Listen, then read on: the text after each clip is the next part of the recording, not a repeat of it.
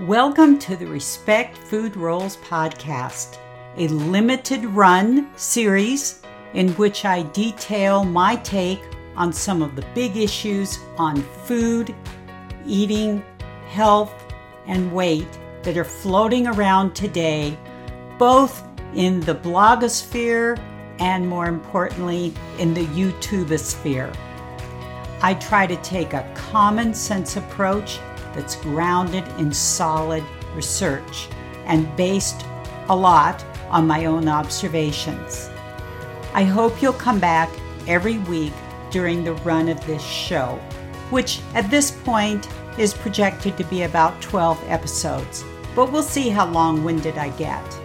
In the meantime, take a listen. For this first podcast episode, I want to simply explain to you what I mean by the title, both of this podcast and of the website as a whole. Respect Food Rolls. What on earth does that mean? I'm going to take the words respect and the word rolls and break them down for you. So, first of all, let me talk about respect. And as you're going to see, I use this word to mean pay proper attention to. And as I was thinking about this idea, something popped into my head that I thought was a good example of the way food used to be respected. When I was a little girl, the only place we ever went for vacation was to go to Minnesota, the southwestern corner of Minnesota, where my dad's farmer relatives still lived. He had 5 siblings, 4 of whom were involved in farming, 1 of whom worked for the gas company. He'd married a woman who said she was not interested in staying on the farm. So he had left and gone off and gotten this other job. But the other 4 were all involved in farming. My dad had also been someone who had left the farm as soon as he could. But I remember those visits so vividly, and I especially remember that they were tied pretty directly to food, because we always had to go in August, since that was when the sweet corn, as opposed to the field corn, the corn on the cob corn, was ready to be harvested. August in Minnesota is pretty miserable, of course. That's also the hottest part of the year and the height of the black fly season. I honestly don't remember much about the weather, and I don't really remember much about the corn on the cob. I do remember some rather tough beef from cows that were raised on the Bennett farm, my father's sister's farm. And I especially remember the wonderful speckled brown cracked wheat bread that the farm wives baked in their, I don't guess they were wood-fired stoves. I think they had electric stoves by then, but they were baked in coffee cans. And something about those round loaves of bread just intrigued me to no end as a little girl. And the whole purpose of all this incredibly hard work that they were doing on this farm, or on these farms, was to raise food, of course. I mean, we kind of lose track of this idea. So one brother, my Uncle Abe, along with his 2 sons, ran the Berg Dairy. And then there were other things being raised. Some was just kind of indirectly tied to human food. So the field corn and the alfalfa was used to feed animals. But it was all tied into the production of what we needed to eat. And everybody just took that for granted. And what to me was just fun, going out and scattering grain for the chickens, or going into the barn at my Uncle Alvin's farm to see how the calves were doing and letting them lick my fingers. That is such a vivid memory for me. And my Uncle Alvin's explanation to me that, yes, the calves would normally drink the milk from their mothers, but that milk was going to be sold. And so therefore the calves were fed something else, some kind of skim milk mixture. It all seemed very odd and very exotic to me.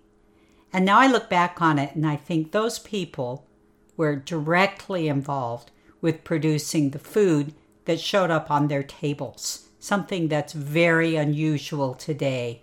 Very, very few people, just a small percentage of Americans, are actually involved in farming.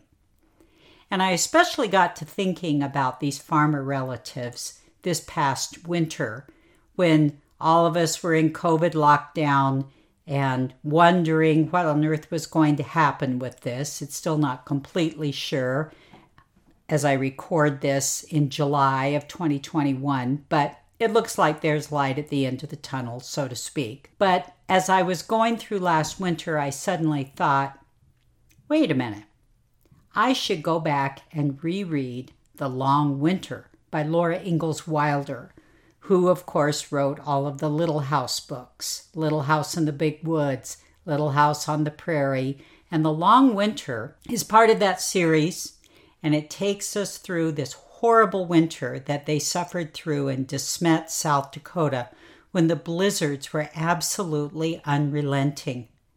And I read that, how they kept themselves warm by twisting hay and burning it in their wood-burning stove, and how their main source of food was very coarse bread made by grinding up grain, wheat, in a coffee grinder, and then Ma, the ever-resourceful Ma, would bake it into bread. And that's basically what they lived on for that whole long time. And so I went back and I started rereading the whole series. And I got to the point in it where it talked about how Ma put on lunch or dinner for the workers who came to the farm to help harvest the hay. And then later on, in Laura's memoir of the first 4 years of her marriage to Almanzo Wilder, appropriately enough called The First 4 Years, she makes dinner for the crew also. And Ma's dinner is perfect, even though it's very, very simple. It's just beans and cornbread and fried salt pork. I'm not even sure that she made dessert. Laura makes something a little more elaborate, and her attempt to make rhubarb pie for the crew kind of backfires because she forgets to put sugar in the pie. If you know anything about rhubarb, you know that was a pretty sour pie. And there's this lovely little scene where the workers, the crew, have come in and Laura has proudly served them her pie. And then she realizes that they're all very, very quiet, and they have these strange expressions on their faces. And finally, one of the men very tactfully says, "Well, this is great." And he lifts up the top crust of the pie, and he reaches over and gets a spoonful of sugar from the sugar bowl, and he sprinkles it over the inside of the pie, and he says, "This is wonderful. Everyone gets to add as much or as little sugar as he wants for his pie. You've done a good job. Each to his own taste." Laura, of course, is terribly embarrassed, but the tactful farm worker at least partially saves the day.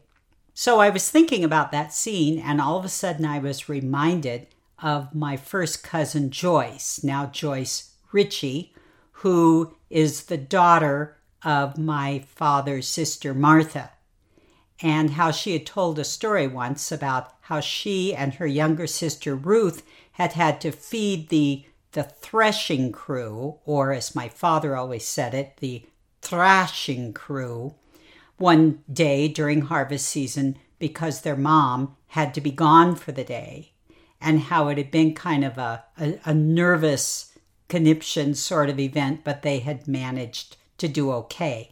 And I thought, wow, there's kind of an unbroken line there between Ma Ingalls, Carolyn Ingalls, and her pot of beans and her pan of cornbread and those slices of crispy brown salt pork, or fatback is what we would call it now, and whatever it was that Joyce and Ruth served to their work crew.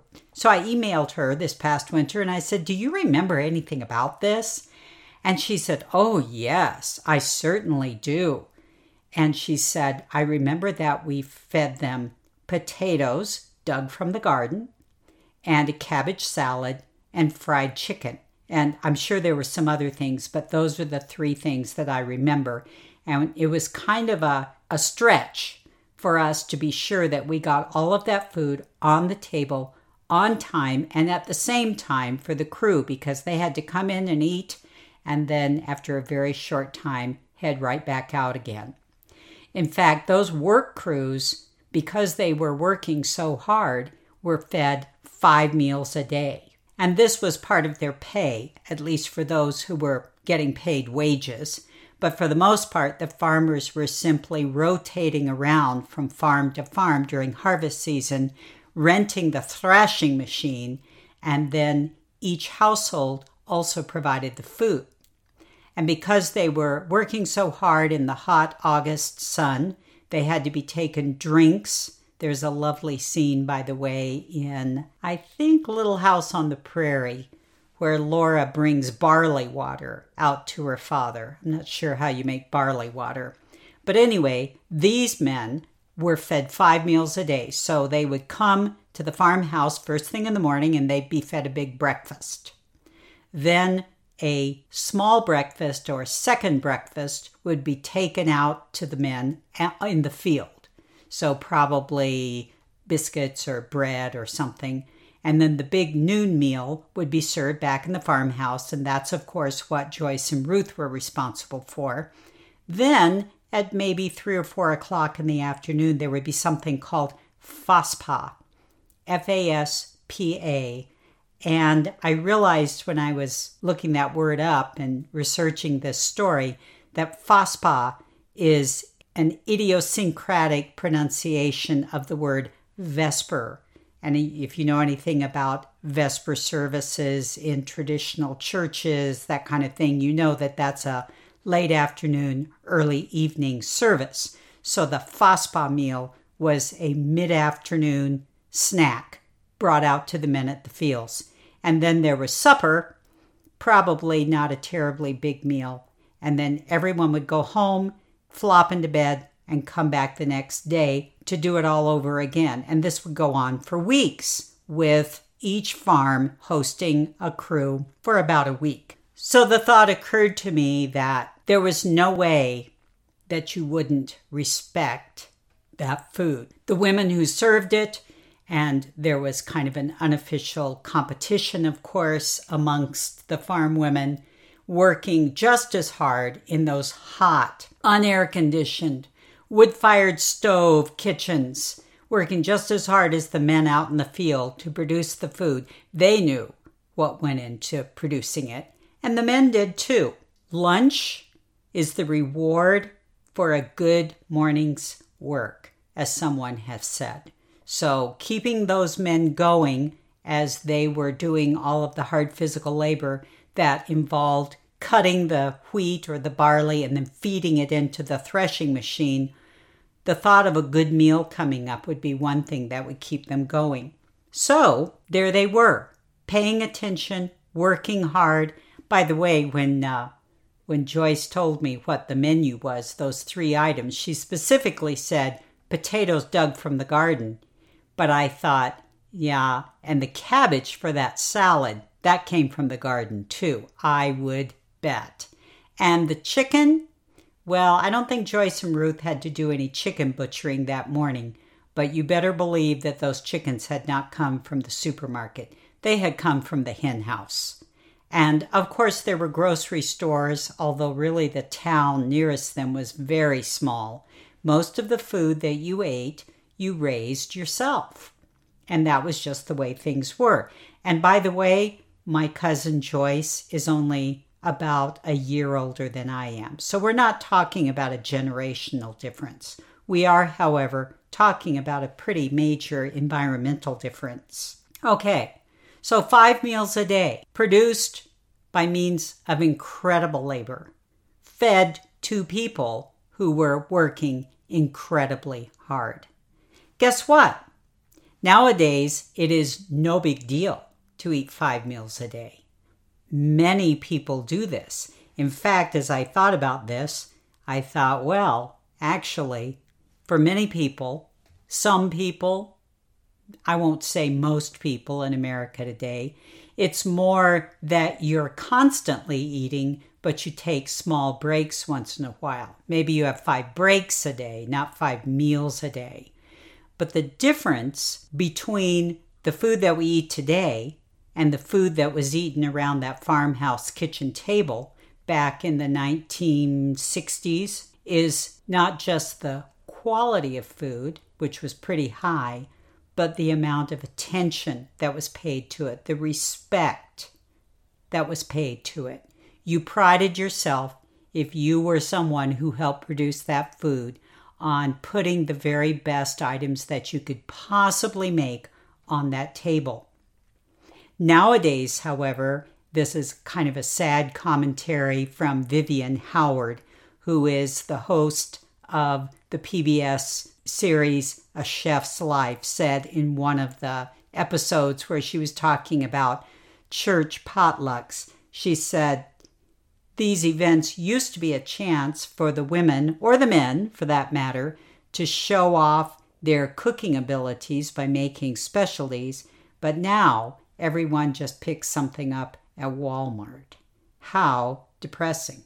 So nowadays there has been a real erosion in the category of respect, the amount of respect that we pay to the food we eat, because it is so easy to get a hold of, it is so cheap, it is so omnipresent.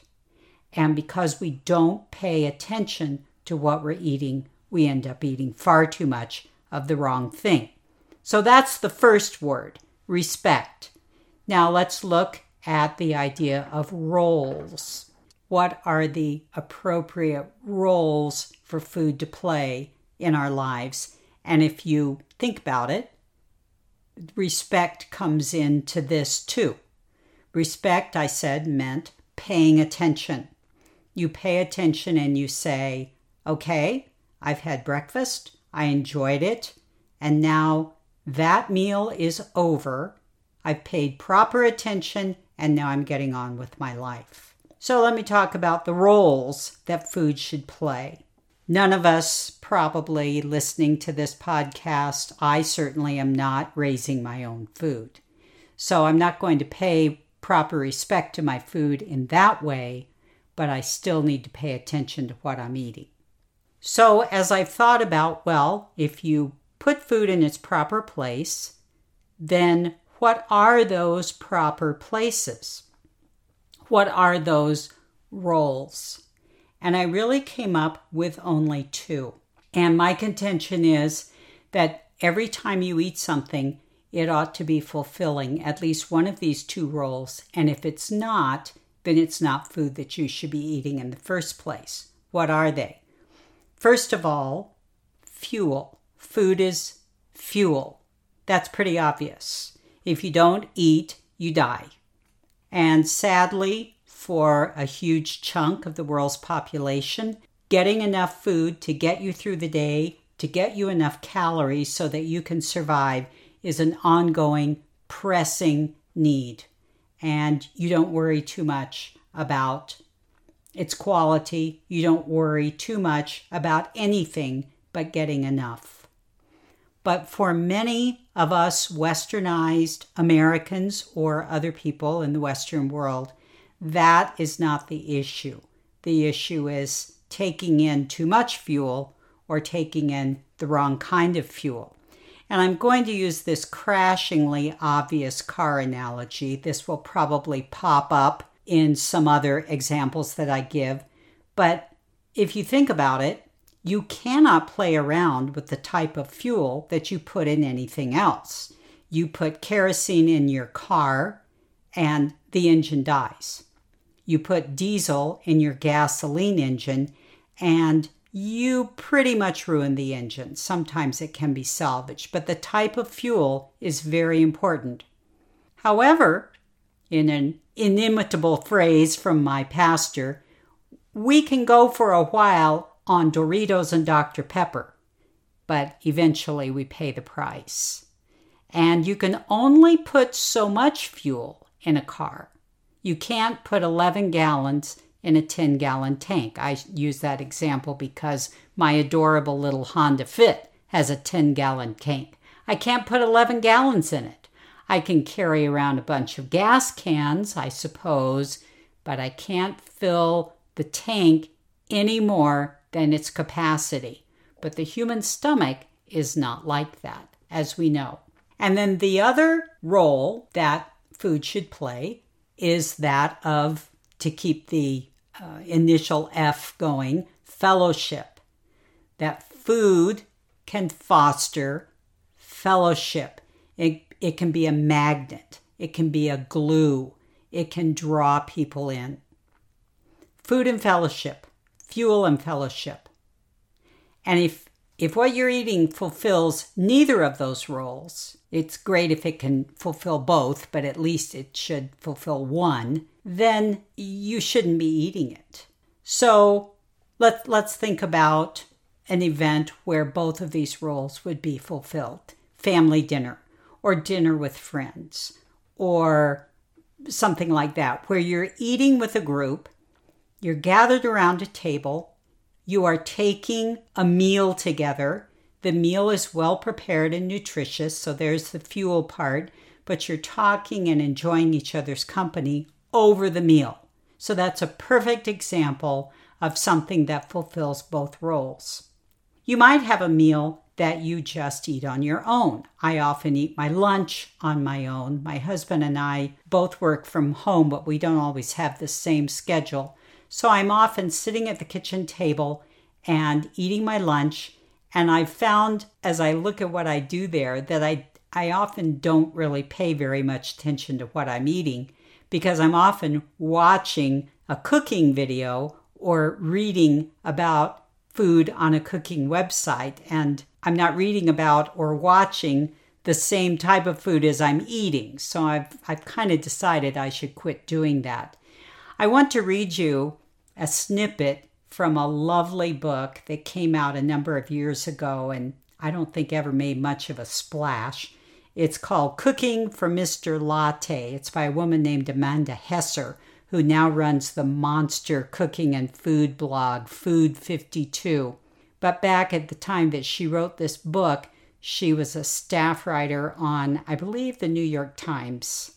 And she reviewed restaurants and all that kind of thing. She was very much a foodie. And she has this lovely little passage where she talks about making dinner for herself on one of the few remaining evenings she has before she and Mr. Latte get married. Here's the passage. I dropped a nugget of butter into a sauté pan the size of a saucer, whisked a few eggs with a little creme fraiche, and poured it into the pan. Then I began stirring it over low heat, stirring in circles and zigzags and figure eights. The eggs warmed and turned a lemon yellow at the edges. The eggs, with patience, formed into fluffy curds. I put a slice of bread in the oven to toast, and when the eggs were ready, piled them on top of it. I sprinkled on the truffle oil and then let it sit for a minute so the heat from the eggs would moisten the bread.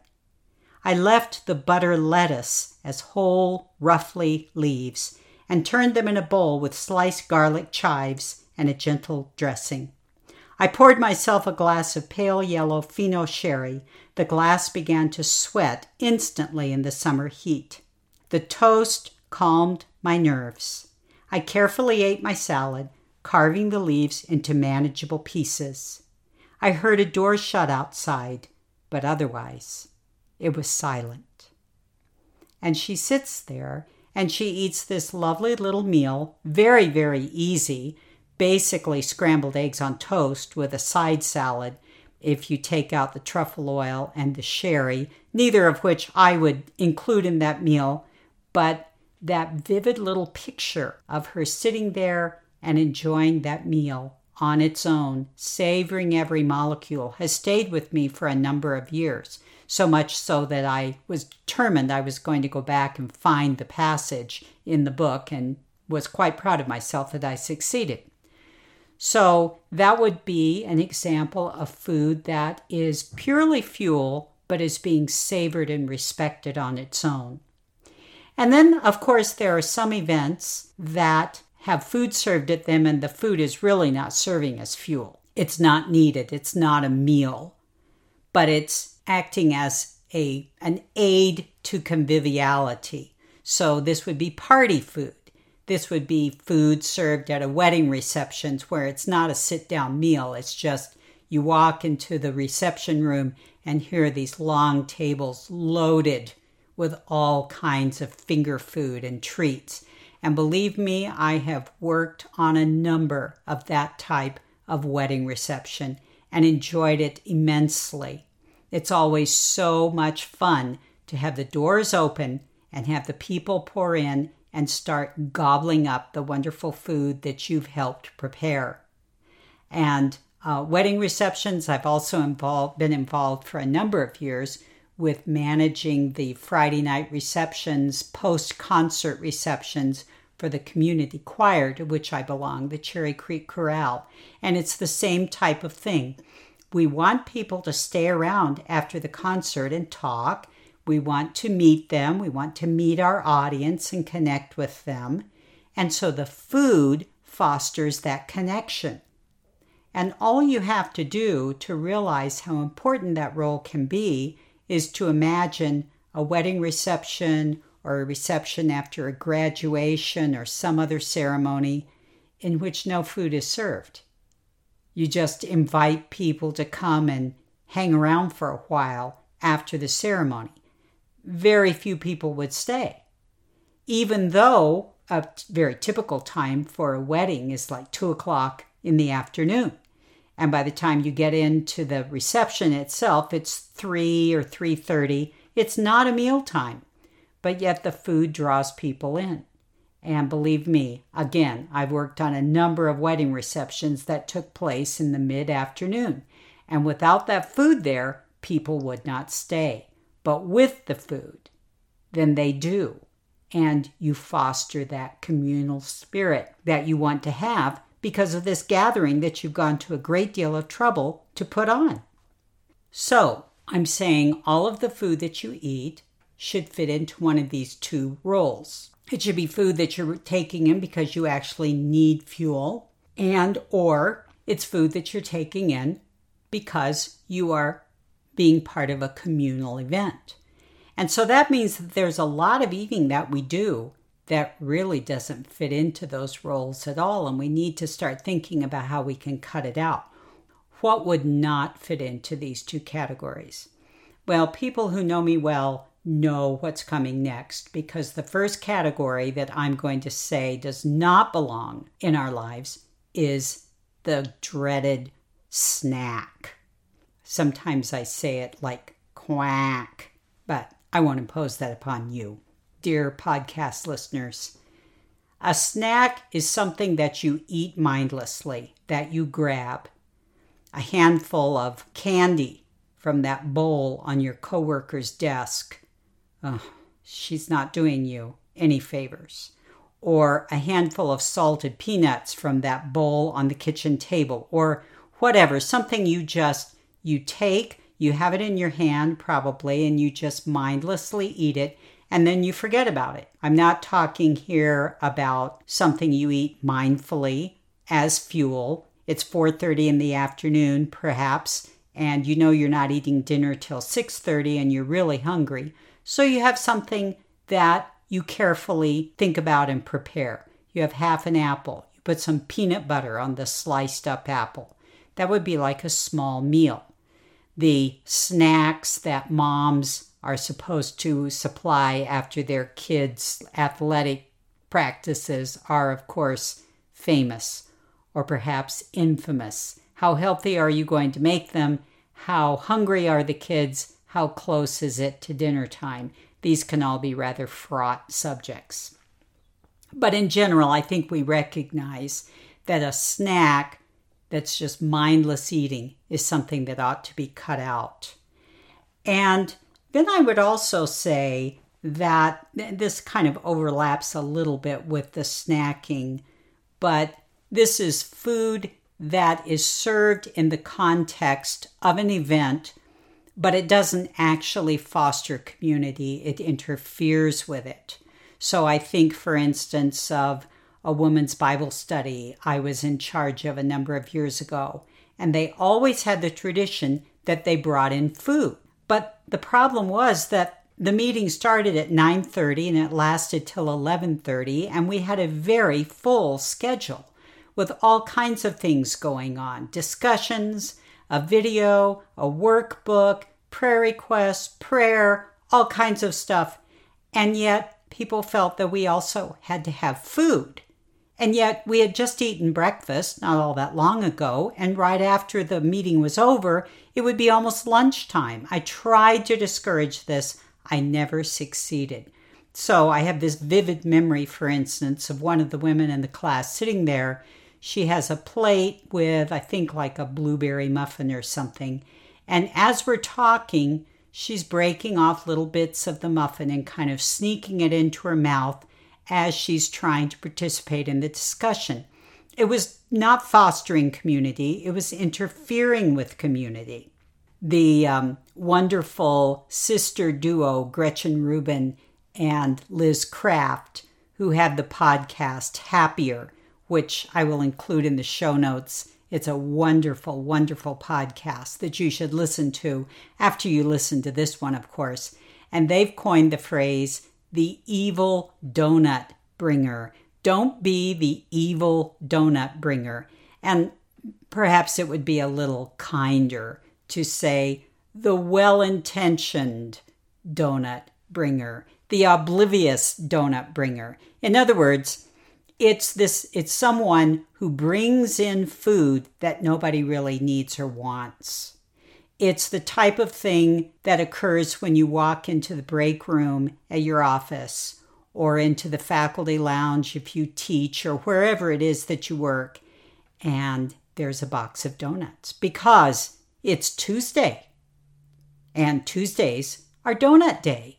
Or you walk in and there are cupcakes because Luann is having a birthday, and so we have to celebrate her birthday. So somebody went and bought those, and here I'm going to put on my food snob hat, those horrible artificially colored and flavored cupcakes from the grocery store bakery.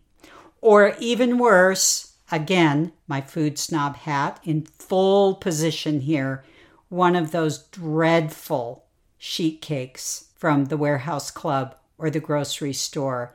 And my word, they're so cheap. You can feed so many people from one of them.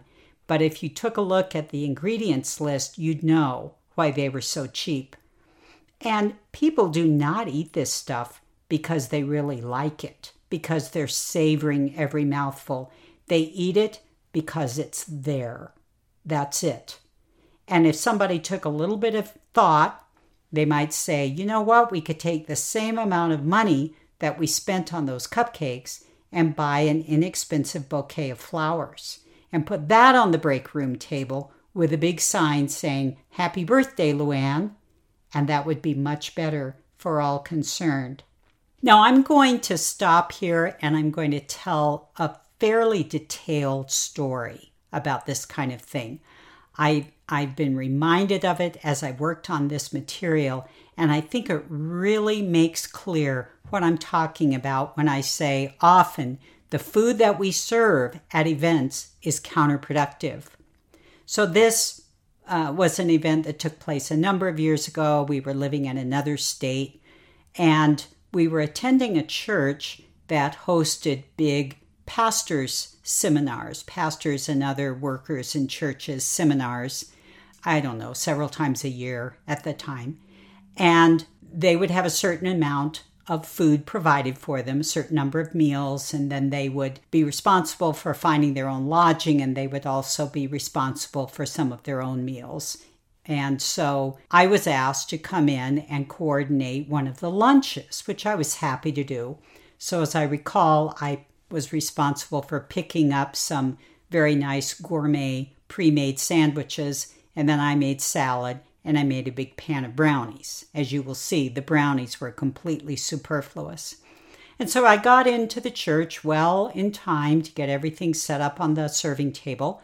And as I came into the church kitchen, I noticed that there were these enormous boxes from Costco. And I love Costco, by the way. I wouldn't be without my Costco membership if you threatened to shoot me. But this was Costco food at its worst. dozens and dozens and dozens of individual bags of chips and trays of their huge bakery muffins. Actually, they're cupcakes, but don't tell anybody. And big bags of candy. And I thought, my goodness, what is all this stuff? So I got my lunch on the table, and of course, one of the things that appeared on that serving table was a huge basket with those individual bags of chips in it. So now we had sandwiches and chips and salad and my homemade brownies. And this was for, all of this food was for people who had been sitting all morning. They were attending seminars, workshop sessions, that kind of thing. There had been no, now everybody get up and walk around the block a few times moments, as far as I know. Okay. So this was a very well organized event. There was nothing sloppy about it all. Everything had been thought out. But as you'll see, it had been thought out kind of down the wrong alley. So everyone finished his or her meal. I think it was mainly men. And then the next session was going to be a full session, and it was just going to take place in that same room down in the fellowship hall of the kitchen. And so the people were going to end up sitting at the tables to listen to the speaker, who was the senior pastor of the church. So the young man on staff who was in charge of this event had a crew.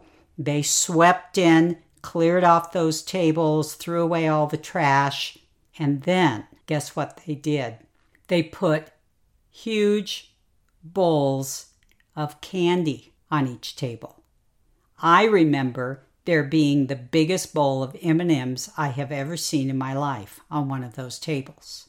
And I remembered that as people had gone through the line and I had been standing there behind the table to make sure everything was going okay, I had heard two of the attendees say, wow, if they keep feeding us like this, we're all going to have to go on a diet when we get back home on Monday. Well, now that became quite a clear comment. And as I thought about this, I thought, now, here's someone, we'll say the pastor of a church, and he has made arrangements so that his pulpit is filled for Sunday. Maybe he's the pastor of a small church, so he's gotten somebody else in to preach, and then maybe he's had to fly to this location. Maybe he drove and split the cost of the gas. And then he's had to book a hotel, again, maybe with several other people, and he's paying for some meals. He's gone to a great deal of trouble and expense to come to this seminar.